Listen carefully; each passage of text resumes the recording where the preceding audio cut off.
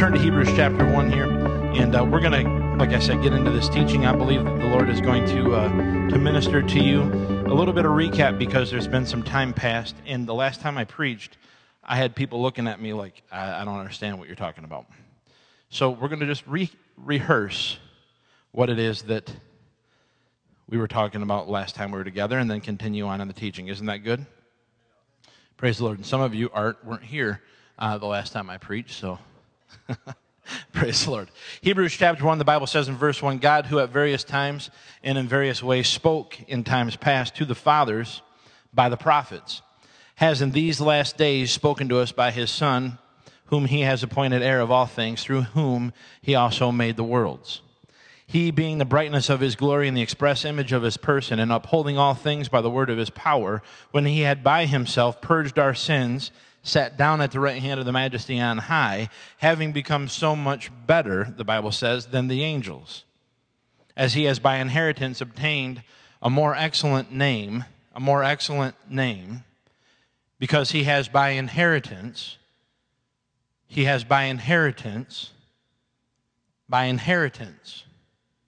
obtained a more excellent name than they. When he himself had by himself purged our sins, he sat down at the right hand of the Majesty on high, because he had obtained by inheritance a more excellent name than they.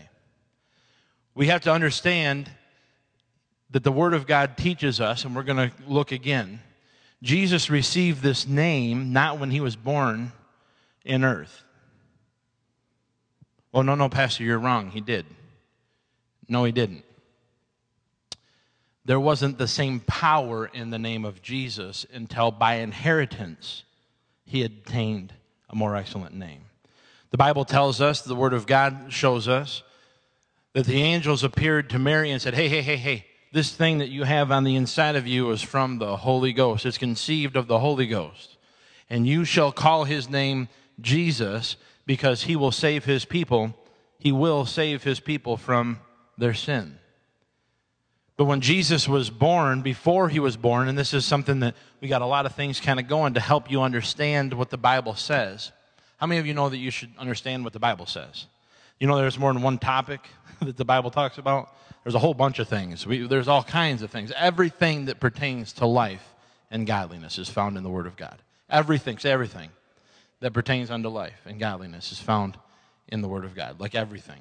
And so as we look into these things, we have to understand that there is a pre-existence of the Lord Jesus before he was born of flesh. Now, you would be amazed. You'd be amazed at how many people will attack the pre-existence of Jesus before he was born of the Virgin Mary. You'd be amazed. You have conversations with Christians, and even furthermore, you'd be amazed at people who don't believe he was born of a virgin. It's crazy what people believe. Everybody say crazy. It's crazy what people believe right now. It's absolutely nuts crazy what people are believing and thinking that the Bible told them so. Well, the Bible's really plain about these things. Jesus lived before he was born of a virgin. Paul the apostle said he was equal with God, and he thought it not robbery to be such, and he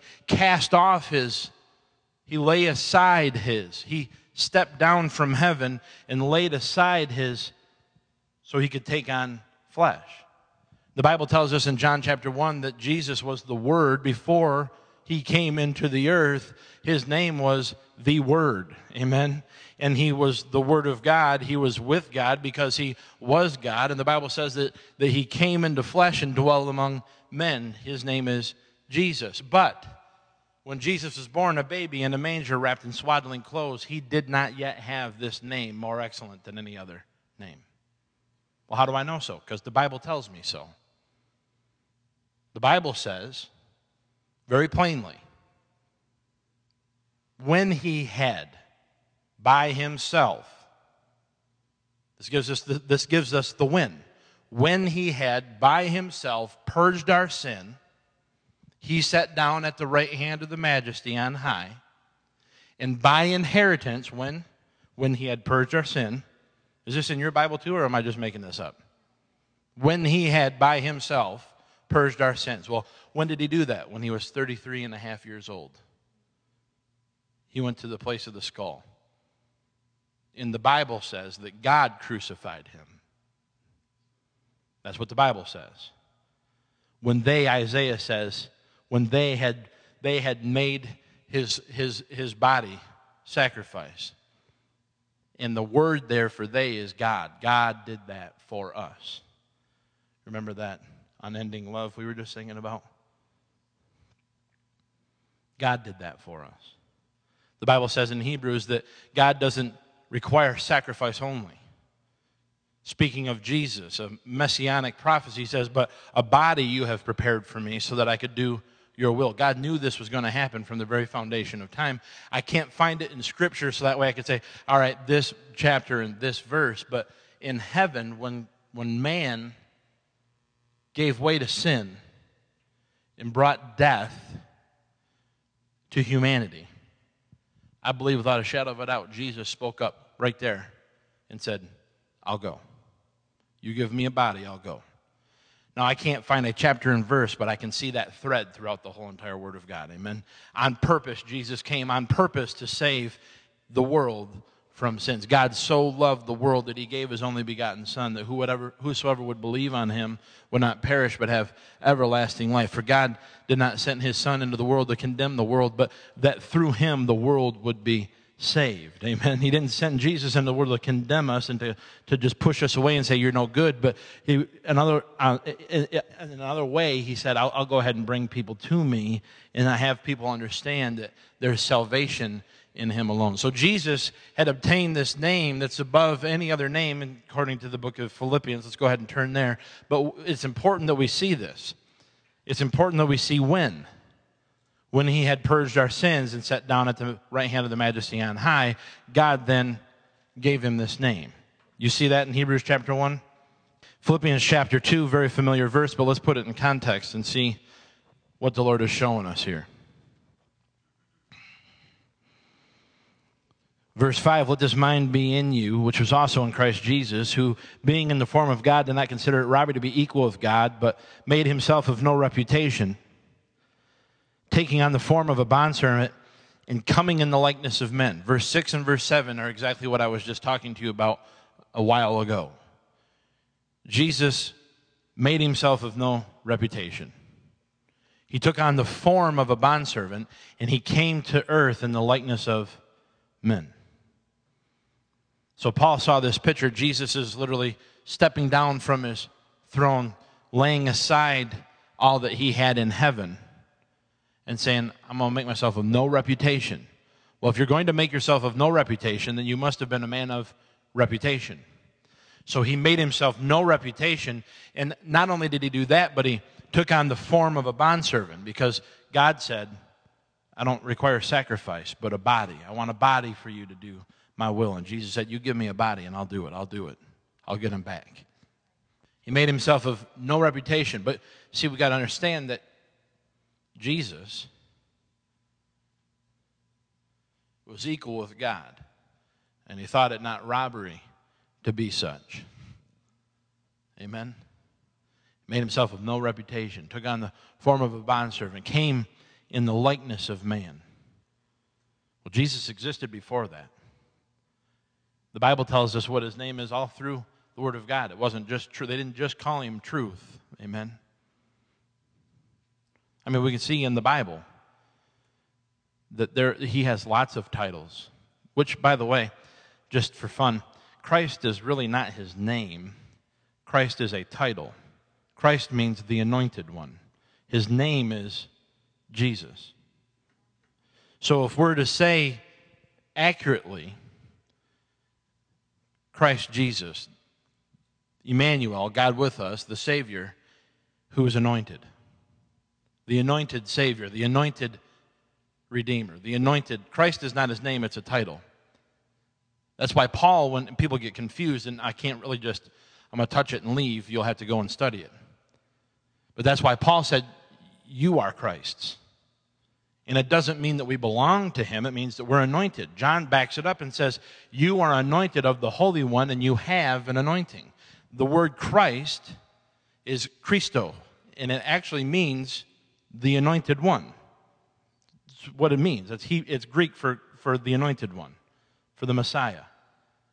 And so First John is telling us, you have an anointing. Paul's saying, you're Christ. Now, that doesn't mean that I'm Jesus. You're not Jesus. I'm not Jesus. We're not Jesus. But that's why it's important to understand Christ is a title. It's not his name. His name is Jesus. Amen? We're going to see it here in just a second in Philippians chapter 2, just so you can see it in Scripture. It's important to see it in Scripture.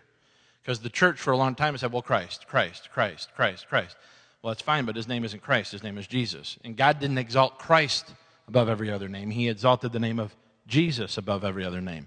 But that name at his birth didn't have any power to do anything. He obtained that name by inheritance.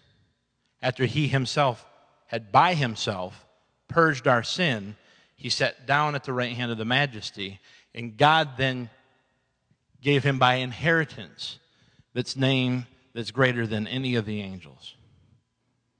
And then it goes on to say, if you were still in Hebrews, for to which one of the angels has he ever said, you are my son, this day I have begotten you? None. Never said that to any angels. Amen? Going back to, are you doing okay? Philippians chapter 2, verse 8, being found in appearance as a man. He just got done saying that he took on the form of a bondservant and he came in the likeness of a man. And then Paul says, and being found in appearance as a man, he humbled himself and became obedient to the point of death, even death on the cross. Therefore, God, why did God do this? The Bible says, therefore. What does therefore mean? Kenneth Hagin used to say over and over and over and over and over again, and I've heard many men of God say in many different denominations, whenever you see the word therefore, back up and find out what it's there for. So what's it there for? Well, let's look again real quick. Being found, verse 8, in appearance as a man, he humbled himself and became obedient to the point of death, even death on the cross. So because he was humbled, because he came in the appearance of a man and he humbled himself before the Lord and didn't do his own will, but he did the will of the Father of him who sent him, because he did this and he became obedient to what God's desire was and obedient to what God's plan was, and he became obedient to the point of death, even death on the cross. Therefore, God has highly exalted him and given him a name that is above every name. Are you still with me? Verse 10, that at the name of Christ, at the name of Jesus, every knee shall bow, and those in heaven and of the earth and those under the earth, and every tongue will confess that Jesus, the Anointed One, Jesus Christ, is Lord, Master, Ruler. Amen? To the glory of God the Father. How did Jesus get his name? He got his name by inheritance. How did he earn that inheritance? Because he was obedient. He humbled himself, and he became obedient unto death, even death on the cross. Because he had by himself purged our sin and sat down at the right hand of the Majesty on high. So it's important. What are we talking about, Pastor? What are we talking about? We're talking about a few things. One, Jesus existed before he was born. And I know that sounds so trivial, but it isn't. It sounds so trivial because we're like, duh. Of course he existed before he was born. But look at me. You'd be amazed at the preachers who don't believe that Jesus was born of a virgin. You'd be amazed at the preachers that don't believe that Jesus existed before he was born in Bethlehem. You'd be amazed. You'd be amazed. You'd think that would be the beginning, right? But these people, one particular person, Kenneth Hagin quotes, and he said, I had a conversation with a man who was a Word of Faith, Spirit-filled minister for more than 50 years. And he said, I won't get into it, but I do not believe in the virgin birth of Jesus Christ. And I'm not sure, I won't get into it, but I'm not sure that he is the only way to God. He'd been preaching for 50 years. He's been preaching, not a Christian. He's been standing up and teaching God's people for 50 years, and he says that he's a word of faith, spirit-filled preacher for 50 years, and he's not sure that Jesus existed. Not sure he was born of a virgin. If you attack the virgin birth, then you attack the deity of Jesus. If you attack the deity of Jesus, then he cannot be the Savior, and so we are all in trouble. Are you here? So we're talking about Jesus existing before he was born of a virgin. We're talking about Jesus coming into this earth, and because of what he had done for us, God giving him a name that's above every name, God giving him a name that's greater than any other name. Now, it's very important because it starts to get a little bit faster here, so listen carefully. Jesus had all power and authority given unto him because he was in this earth. Amen? You never see. I know that it's important that we go through this and teach this carefully because we don't see Jesus ever saying, I'm going to heal your blindness in Jesus' name. We didn't even see the disciples in the old covenant before he died doing anything in Jesus' name. It's the Bible. Jesus said, all authority has been given unto me. Go therefore. Now, after Jesus went to the cross, and after Jesus died, and after Jesus went to hell, and after Jesus conquered death, hell, and the grave, according to Colossians, and after he was ascended up into heaven, and his offering for sin and his offering for spiritual death was offered up and accepted by the Father, and he sat down, then they were able to go forth and use his name. After the resurrection, after the ascension, Jesus said, hey, here's the Great Commission. Go and do these things in my name. He never told them to go and do those things in his name before. Amen? It's just Bible. But the thing that we need to see is that Jesus received this name by inheritance, by conquest. He overcame death, hell, and the grave, and God said, he's in charge, he has the keys.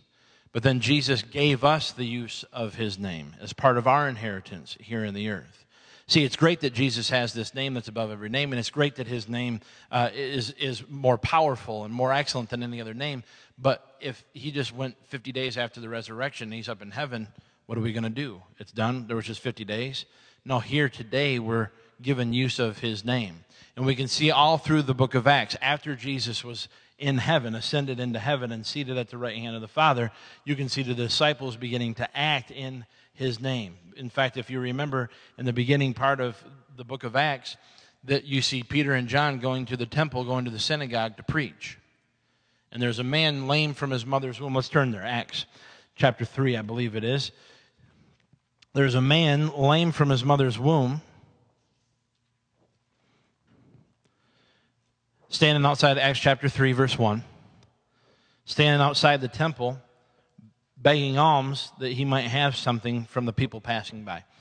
Acts chapter 3, verse 1, Now Peter and John went up together to the temple at the hour of prayer, the 9th hour, and a certain man lame from his mother's womb was carried, whom they laid daily at the gate of the temple, which is called Beautiful, to ask alms for those who entered the temple, who seeing Peter and John about to go into the temple, asked them, and fixing his eyes on him with John, Peter said, Look at us.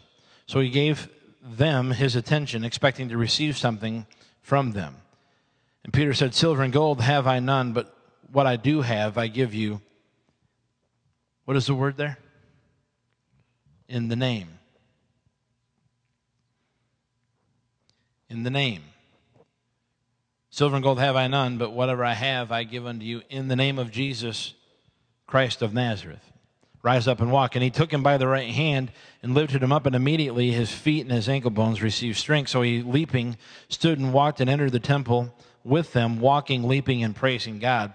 And all the people saw him walking and praising God. Then they knew that it was he who sat begging alms at the beautiful gate of the temple. And they were filled with wonder and amazement at what had happened to him. Now, if you read verse 10, you might say, well, how do they know it was him? Because if you read up at the beginning, the Bible says, and daily, verse 2, daily they took him and put him at the gate. These people inside the temple saw him every day. lame from his mother's womb. They saw him every day, every day, every day. They saw him every day. And here he's in the synagogue with them, not on the mat, not begging alms anymore, but he's in the temple with them, and he's leaping and he's walking and he's praising God and he's shouting. And they looked at it and they said, whoa, something happened. Let's keep reading. Now as the lame man who was healed held on to Peter and John, all the people ran together to him in the porch, which is called Solomon's, greatly amazed. So when Peter saw it, he responded to the people, men of Israel, why do you marvel at this? Or why look so intently at us, as though by our own power or godliness we have made this man walk? The God of Abraham, Isaac, and Jacob, the God of our fathers, glorified his servant Jesus, whom you delivered up and denied in the presence of Pilate when he was determined to let him go. But you denied the Holy One and the just and asked for a murderer to be granted you, Peter's quoting, and killed the Prince of Life, whom God raised from the dead, of which we are all witnesses. And his name, through faith in his name, has made this man strong. Now I want to submit something to you for a moment. In charismatic circles, we always talk about the anointing. The anointing manifests, people get healed. Would you agree with that statement? That there is an anointing to bring about a healing. You can sense it. You can see it scripturally. Anointing is a physical manifestation of the person of Jesus Christ to bring about a healing. Can anybody testify that that's legitimate? Does this scripture mention anything about a healing anointing at all? What does the Bible say? And his name. What healed this man who was begging alms? And his name. Faith in his name has made. Who had the faith? The lame man? Let's think about the story. We can play out scenarios here. Did Peter and John go to this man and say, wow, I've seen you here before. You come here every day, huh? Yeah, I come here every day. Was there an interview? They said, every single day I come here. I've been lame from my mother's womb. It's been hard. I mean, they have to pick me up and carry me here, and every day they put me here. And you went ahead and just told the whole story. And then Peter preached and said, you know what, that they killed Jesus, but God raised him from the dead. Was that to the lame man, or was that to the people who came to him on Solomon's porch who were greatly amazed? Which one was it? It was the people that came to him on Solomon's porch, not the man who got healed, not the lame man. Did they give him a discourse on this is how you have faith, this is how you believe, this is how you receive, this is how you pray the prayer of faith and release the ability to be able to... These are all biblical truths which we believe and hold fast to, and they're right. But in this particular situation, there was no teaching. He's shaking a can saying, I need money, and they knew that he needed money, and he said, I don't have any money, but I have something that can help you. Is that what your Bible says? He didn't put him into healing believers class. He didn't put him into healing class. He didn't give him a Bible and have him read first. He didn't have him go and wash himself and receive communion, and he didn't, none of that stuff, right? Doesn't even mention an anointing. Peter grabbed him by the hand and said, in the name of Jesus Christ of Nazareth, rise and walk. Is that the Bible? Is that what it says? Doesn't even mention faith. Well, people can get healed without faith. Well, yeah, this guy got healed without having any faith. He didn't even know what was going on. Peter didn't ask him, I hope that you're seeing this. Peter didn't ask him, would you like me to pray for you? See, we think we got to get people's permission. God will never move without permission. Don't put God in a box. Just because you think God will never move without permission, there was no permission granted here. This was a demonstration of the authority and a demonstration of the power of the name of Jesus. Well, God just can't get someone healed unless their will's involved. Says who? Do you think that the donkey's will was involved when God prophesied through him to the man of God? He wasn't like, hey, I think I'll prophesy. That was a miracle, I would say.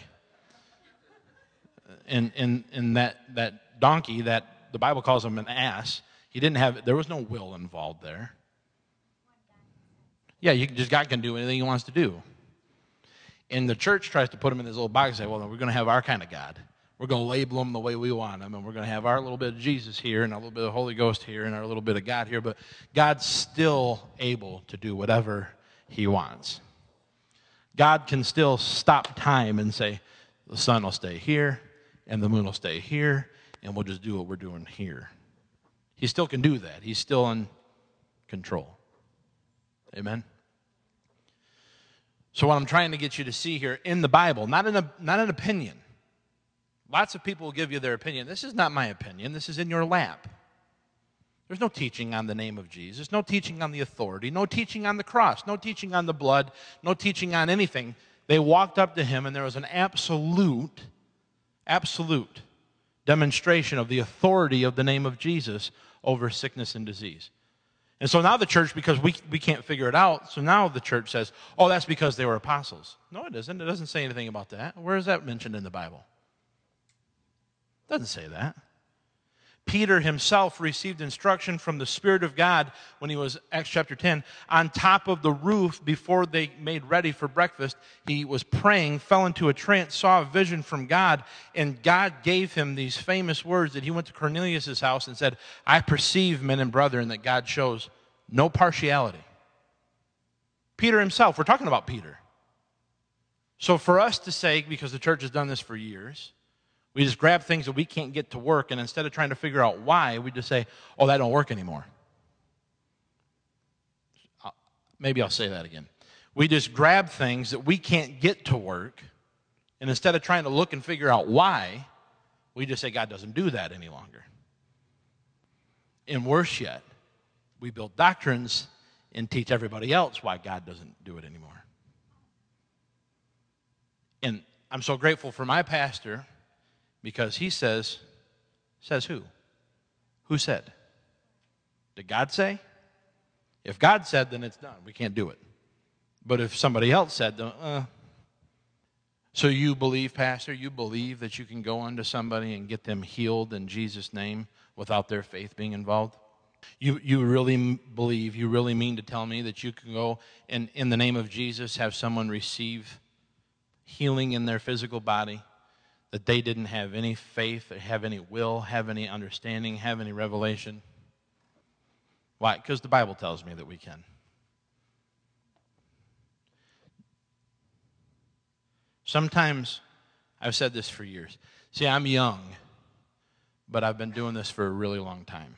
Sometimes, it's just as important what's not said as the things that are said. Because if you don't communicate clearly, then people can run and say, oh, okay. So I want to take a moment here and say, God can do both. God absolutely, scripturally, will honor somebody's faith and heal them. But it doesn't always have to happen that way. There is an authority, there is a power in the name of Jesus. And according to the Word of God, Philippians chapter 2 tells us, every single knee will bow. That doesn't just mean human beings. Y'all remember the centurion who said, Jesus, my servant is sick unto death? And Jesus said, I will come and heal him. The church for years and years has prayed, Lord, if it be thy will. Jesus said to one man, one man said to Jesus didn't even say it, one man who was a heathen said to Jesus one time, Lord, if it's your will. And Jesus immediately responded, he said, it is my will. I don't know if healing is the will of God. You are not reading the same Bible that I am. Sometimes, every time, all the time. Why? Because Jesus said sickness is not unto death to glorify the Son of Man, but the Son of Man is glorified in healing. Every time, all the time, all the time, every time, all the time. One time in the Bible, one man who wasn't a Christian said to Jesus, Lord, if it's your will, and then the church said, ooh, that'll be fun because we can't get people healed. Well, you're just beating people up. No, I am not. I'm being real. You know what T.L. Osborne said? You heard this if you were at camp meeting with Dr. Mize. T.L. Osborne said, if you ain't fit to demonstrate it, if you can't demonstrate it, you ain't fit to teach it. And praise God, we've understood how to get people healed in the name of Jesus. Amen. We've understood how to use faith in the Word of God in the name of Jesus and the purchased possession of the Lord Jesus Christ. And we've understood how to transfer that anointing that comes from heaven through a person to bring healing to the body that's standing in front of us needing healing. That doesn't mean that people who can't do it are any less than us. They're just not walking in that revelation. But I refuse to say God doesn't heal just because somebody one time couldn't get it done. No different with trying to get people saved. Well, if you are unable to lead somebody to Christ, we're just going to go ahead and grab a hold of a doctor. Notice that they never do that. But isn't it funny that the people who want to run away from the Word of God and the fullness of God's Word, they'll never attack salvation. Because if they attack salvation, they're in trouble. Never going to attack salvation. No one would say that there's not salvation in His name. But isn't it interesting in chronological order that this scripture came before Acts 4:12 because this is Acts 3. There's healing in His name. His name, faith in His name has made this man whole. That was Peter's response to the people who came to him on Solomon's porch, greatly amazed. He said, His name, not the Spirit of God, not the anointing, not faith, not teaching, no, His name. Faith, let's read it, in His name. This is the Bible. Would you agree? All right. Verse 16. Has made this man strong, whom you see and know. Yes, the faith which comes through him has given him this perfect soundness in the presence of you all. All Peter is saying is, I've got faith. Peter has faith in the name of Jesus. Peter had faith, not the guy who was sick. But isn't it amazing? The Bible tells us where this man was. He was outside of a church. Every day he was outside of a church. Every day he was outside of a church. Every day. Not some days, not Wednesdays. Every day, daily, they took him to church. How many people? How many people? The Bible says the whole porch called Solomon's was filled with people, and they were amazed. Why? Because they knew him. And then Peter goes on to say, this man, you know this man. How many people walk past him every day? Every day, every day, every day. And they didn't understand the name of Jesus. Did not understand that they, the person walking by, could have faith in the name of Jesus, and this person could get healed.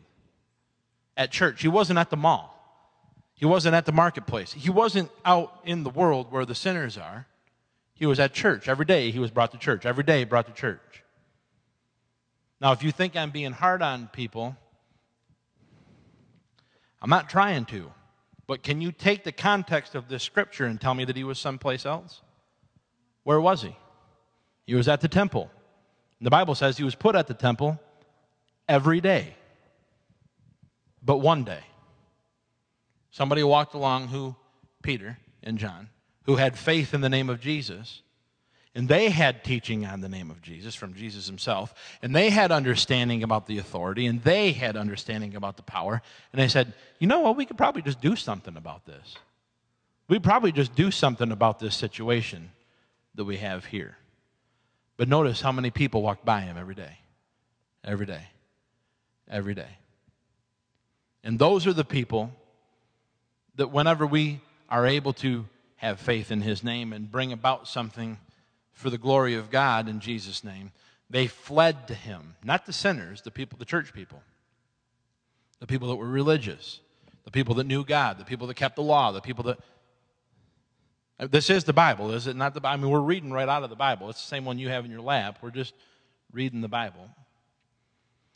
And he said, verse 16, the latter part, yes, the faith which comes through him has given him, the lame man, perfect soundness in the presence of you all. Verse 17, yet now, brethren, I know that you did it in ignorance, as did your rulers. He's talking about killing Jesus, but they didn't really kill Jesus. God did. But those things which God foretold by the mouth of all his prophets, that Christ would suffer, he has thus fulfilled. Repent therefore and be converted, that your sins will be blotted out. The times of refreshing, will come from the presence of the Lord, and that he may send Jesus Christ, who was preached to you before, whom heaven must receive until the times of restoration of all things, which God has spoken by the mouth of all of his holy prophets since the world began. For Moses truly said to the fathers, the Lord your God will raise up for you a prophet like me from your brethren. Him you shall hear in all things, whatever he says to you. And it shall be that every soul who will not hear the prophet shall utterly be destroyed from among the people. Yes, and all the prophets, for Samuel and those who follow, as many as have spoken, have also foretold these days. He's talking about Jesus coming, and the Holy Ghost coming, and the power coming. You are the sons of the prophets and of the covenant which God made with our fathers, saying to Abraham, in your seed all the families of the earth will be blessed. To you first God, having raised up his servant Jesus, sent him to bless you and turning away every one of you from your iniquities. Now as they spoke to the people, the priests, the rulers of these people, the captain of the temple, and the Sadducees came upon them, being greatly disturbed that they taught the people and preached in Jesus the resurrection from the dead. I'll bet when they were preaching about Samuel and Moses and the prophets of old, they weren't mad. But when they came up and started talking about Jesus, when they came up and started talking about the name of Jesus, when they came up and started talking about you crucified Jesus and God raised him from the dead, they got uptight. We'll just read. Is it okay if we just read?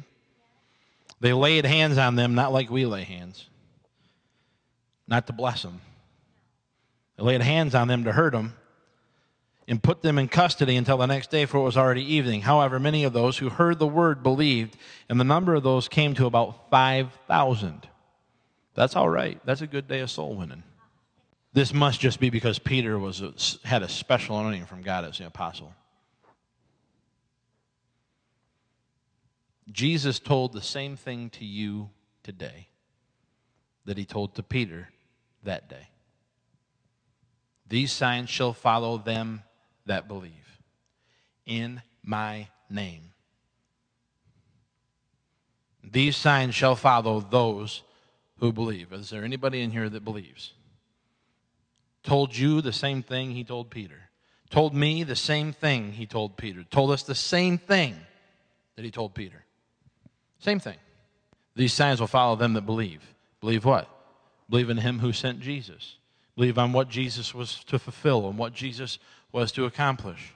Anybody in here believe that Jesus is the Son of God? Anybody believe that Jesus was born of a virgin? Anybody believe that Jesus lived holy, spotless, and blameless and did not sin? Anybody believe that Jesus was nailed to a cross and he died? Anybody believe that Jesus went to hell according to the Word of God and died there a spiritual death? Anybody believe that God raised him from the dead? Anybody believe that he walked around for 40 days, the Bible says? 40 days. Anybody believe that God called him up and caused him to be seated at the right hand and ever live and make intercession for the saints? Well, then we got some believers here. Then according to the Word of God, according to Jesus, remember Jesus, according to Jesus, in his name we shall. The difference is, and this is what E.W. Kenyon says, the difference is not that God liked the early church better than he likes us. They just knew about the name of Jesus. It's not that they were specially anointed or specially gifted or specially graced. It's that they understood the power of the name of Jesus. And I believe that Paul, writing in his letter to the churches at Philippi, Paul writing to the churches in Colossae, Paul writing to the Hebrew church, we believe that Paul wrote Hebrews, is wanting us today to know that same power, to know that same authority, to know that same wonder-working power is in the name of Jesus. It's in that blood, and that blood paid for us to have use of his name. So the priest, the captain of the temple, laid hands on them, not to bless them, but to hurt them, to harm them. And the Bible tells us that they after they had beat them, they strictly warned them Don't go preach in the name of Jesus. Don't you preach in the name of Jesus anymore. Don't you preach in the name of Jesus. You don't preach in that name. You hear me? Beating them up. There is a hidden power that is in the Word of God for us to understand. And it's not hidden like God doesn't want us to have it. It's hidden because men and women haven't been teaching it. And that's an indictment against the body of Christ for years. The name of Jesus still has all power and all authority. You know what's interesting, and I have to stop. I got to make this statement, and I feel like, Jesus obtained this name by inheritance, and he gave it to us by inheritance. We've inherited his name. We've been deputized to use his name. He literally gave us, me and you, those that believe what he did. We went through and believed Jesus is the Son of God. Jesus came and was born of a virgin. Jesus didn't sin. Jesus died on the cross. Jesus went to hell. You know, there are three kinds of death mentioned in the Bible, and the church doesn't understand this because the church doesn't read the Bible, and that's an indictment against the church. There is a physical death that when you stop breathing, your heart starts pumping, and they put your body in the dirt. Death. Then there's spiritual death. God told Adam and Eve, hey, don't you touch this tree. For the day that you eat of it, you shall surely. God wasn't playing games. He said, you will surely you will die. You will die surely. But did they die? Spiritually. And then there's the eternal judgment. Eternal separation from God. Eternal separation in being cast into this lake of fire that will live in torments forever. That's the third death. The Bible talks about three deaths. Never, ever, because this is where the church has a problem. Jesus could not have gone to hell, and Jesus could not have died in hell, because if Jesus would have died, then he stopped existing. No, he didn't. Adam and Eve died spiritually. Did they stop existing? It doesn't mean the cessation of existence. Jesus absolutely had to have, and people don't get this and they don't understand it, but if we would just read the Bible. You've heard me say this before, and it may sound arrogant, but it's not. It is absolutely amazing what you will learn if you would read the Bible. Jesus said there's no way people say there's no way Jesus died spiritually. Time out. If he didn't die spiritually, then he could not have died physically. He never sinned. What does Paul say about sin? What did God say about sin? What does the Bible tell us about sin? The Bible says, the day you taste of sin, you shall surely die. I just got done going through this, kind of to set you up a little bit. I'm going to confess. You believe that Jesus is the Son of God. You believe he was born of a virgin. Do you believe he lived on this earth holy and blameless and spotless and sinless? Then how did he die if he didn't taste spiritual death? It doesn't mean he stopped existing. Adam and Eve didn't stop existing. In fact, when we were born of a womb, born of a woman, born of flesh and blood, we didn't stop existing. We had just started to exist here on earth, but we were born dead. I mean, that's Bible. That's one-on-one, 101, elementary Bible truth. So Jesus on the cross says, God, why have you forsaken me? Why have you forsaken me? You know, when Jesus said that, there was such a supernatural, this is in the Bible, it's amazing what you'd learn if you'd read it. I'm not being mean, I'm just being real. We are our own problem about 90% of the time, because we want everybody else to tell us what the Bible says, but we don't want to find out what it says for ourselves. And then go to people that we know, and go to people that we can trust, and go to people that have studied it, and actually say, hey, I got a question. I don't understand this. But instead, we'll turn on the TV. Oh, snap. Listen to somebody who can't keep their pants up. We're in the presence of another woman who's not their wife, who will steal from the church, steal from starving children, and we'd rather listen to what they have to say about stuff. And go to somebody we can touch, like I can touch these people and love them and know them and see their life and see how they've won in life, and we want to run to the preachers that you don't even know who they are. I'm preaching better than you're amening. But we don't want to read it for ourselves because we'd like somebody else to read it for us because we've been sold a lie that says we can't understand it. But according to the Bible, I'm always going to be like my pastor and go back to the Bible. I'm going to try to be like Billy Graham and say, the Bible says. Anytime I'm going to share you my opinion, I'll give you my opinion. But I'm going to share you the Bible. And if it's my opinion based on Scripture, then I'll give you those Scriptures and why I believe that. But I'm never going to stand up here and say, well, my opinion is the Bible. I'm going to tell you what the Bible says. And it's pretty plain here that according to what we were reading today, there was no faith involved here, only on Peter's end, not on the guy who was lame. There's no understanding, no. So we need to go to the Word of God and read the Word of God, and that is a major problem in the church. We don't know the Bible.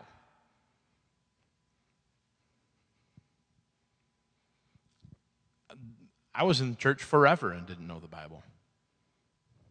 I thought I had to go to the whole corner church and have the preacher teach me the Bible.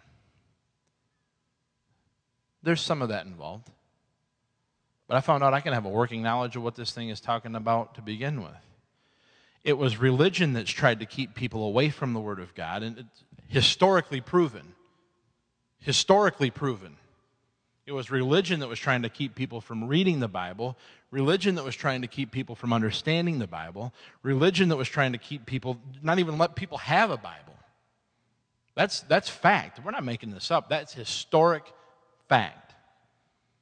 But if we would read the Bible, according to the Bible says that Jesus said, my Father, why have you forsaken me?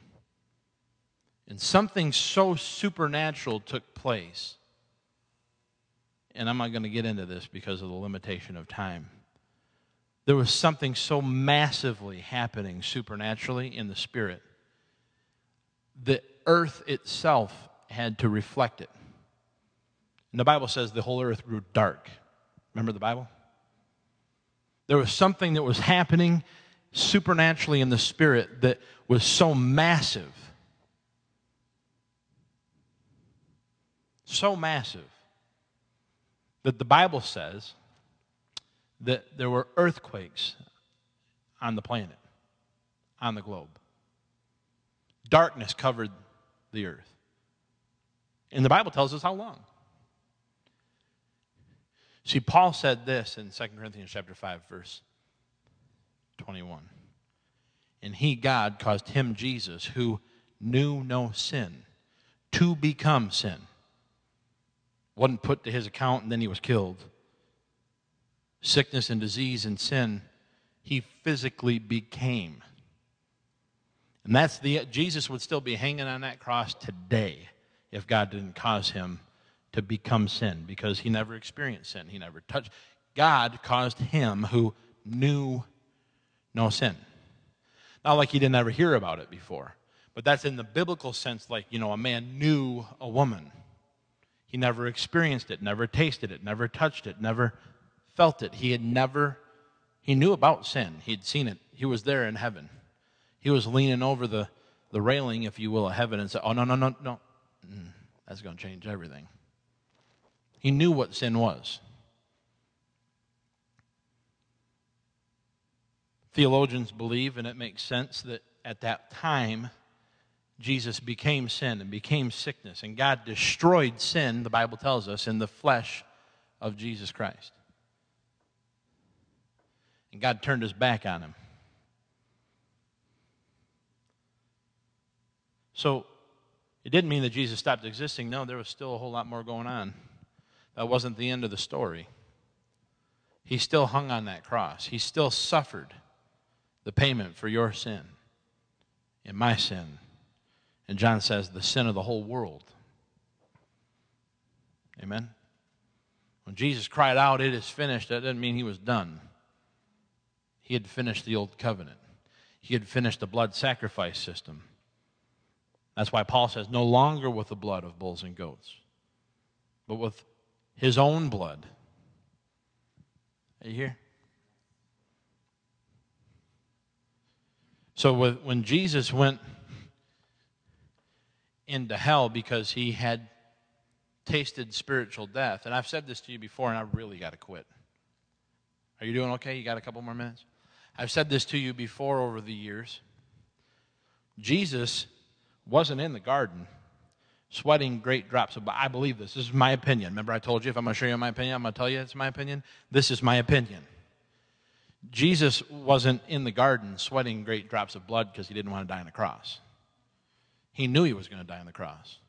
It was foretold about him how many times that he was going to be, his visage will be marred more than any other. Isaiah prophesied that Jesus was going to be destroyed at the cross, and that by his stripes and by his wounds we were going to be saved and we were going to be healed. He absolutely knew he was going to the cross. He knew the day he was born, hey man, I got a body now. This body was created so that it could be destroyed. So that doesn't make any sense. He's in the garden, oh God, I don't want to go to the cross. No, that's why he came. That's why he came to earth. Remember, he was obedient unto death, even death on the cross. He made himself of no reputation. He took on the form of a bondservant. He came in the likeness of man, and in the appearance of man, he humbled himself and was obedient to death, even death on the cross. I don't agree with that. I can't get with that. I can see too many scriptures that he was the Word. He knew what was happening. He knew why he came. He knew that his body was going to be destroyed. I submit this to you as my opinion. Everybody understand that this is Pastor Brian's opinion. I'm entitled to one. You're not the only one that's entitled to an opinion. Bless God. I believe, and others do believe as well, that Jesus was in the garden sweating great drops of blood because he knew on that cross, you're going to cause me to die spiritually. And if I go to hell and you can or don't get me out,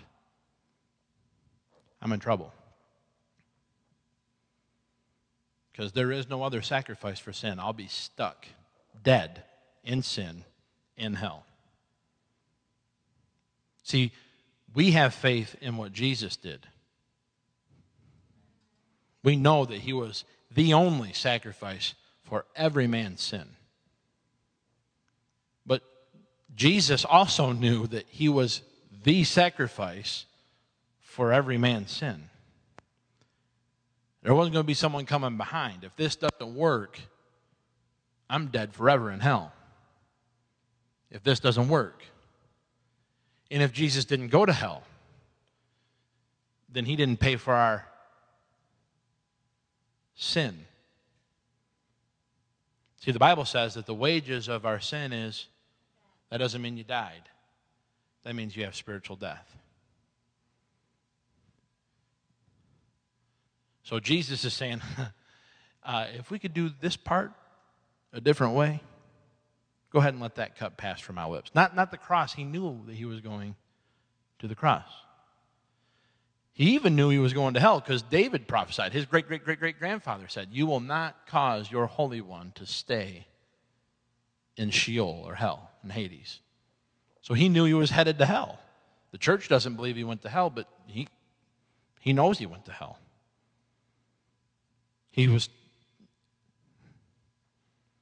But it's important for us to understand these different types of death because part of the hang-up in the church is, well, he couldn't have gone to hell because if he would have gone to hell, then he would have stopped existing, and God is eternal and he'll never stop existing. Well, don't forget that hear, O Israel, the Lord your God is one God, but all three are one. God didn't wipe out because Jesus was in hell. Paul said this, he said, at the point of our justification. You mean that there was a point? According to the Bible. At the point of our justification, he was raised. And the church has taught for years and years and years that God had to get him out of there. He was just really getting whooped on. He was just really getting beat up. Oh, poor old Jesus in hell. And if God wouldn't have reached in and saved him, then there was going to be trouble. No, I think it's a lot like what Carmen was saying. They thought they won. The devil and his demons, they thought they won. And Jesus is there in hell, suffering for all of humanity. See, we either throw away the deity of Jesus in the church, which is wrong, or we throw away the humanity of Jesus, which is wrong. Jesus was in hell and he was suffering. Well, how do you know that? Because Jesus was talking before he went there about another man who was there. Luke chapter 19, the rich man and Lazarus. And he says, in being in hell, in torments, he lifted up his eyes. Jesus knew what he was headed to. And Jesus was in torment. I think, my opinion, not just pulled from Carmen's song, but they thought, we did it, we won. We killed him. We win, God loses, nanny, nanny, boo-boo. And all of a sudden, I think God said, that's it. Justification for every human being has now been met. That's it. I think Jesus woke up and said, hey, boys, how you doing? Bet you never thought I'd come back. Bet you didn't think that I was going to beat you. And the Bible tells us, according to the book of Colossians, and I don't have time for this. I really have to stop. You just want me to keep saying stuff, so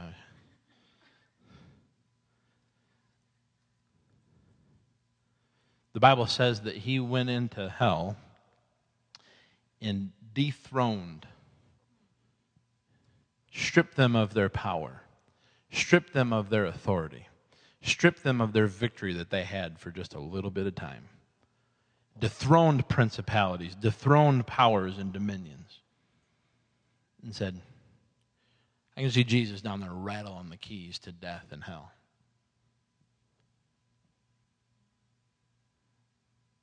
John Osteen said this. He said, Jesus didn't just come to make bad people good. Jesus came to make dead people live.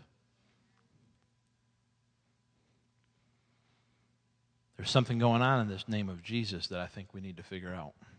There's something going on about this name of Jesus that I think we should study and see what all God is saying. Would you agree? See, Jesus had authority and his name had power, and he deputized the early church before his death. But it was his power and it was his authority. It wasn't their inheritance. That's why when the 70 were sent out, Jesus said, hey guys, don't rejoice that the demons are subject to you in my name, but rather rejoice that your name is written in the Lamb's book of life.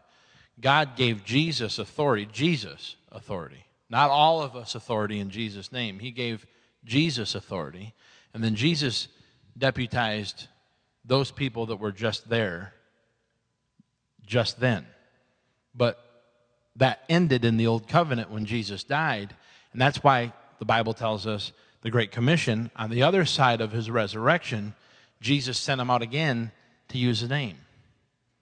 And he said, here, it's yours to use. I don't need it anymore. All authority has been given to me in my name, go. All authority has been given unto me, and in my name, go. Jesus said, I'm going to give it to you. It's yours. Now, I've received it by inheritance, and I've chosen to give it to you as a part of your inheritance. I don't need it anymore. You use it here on earth.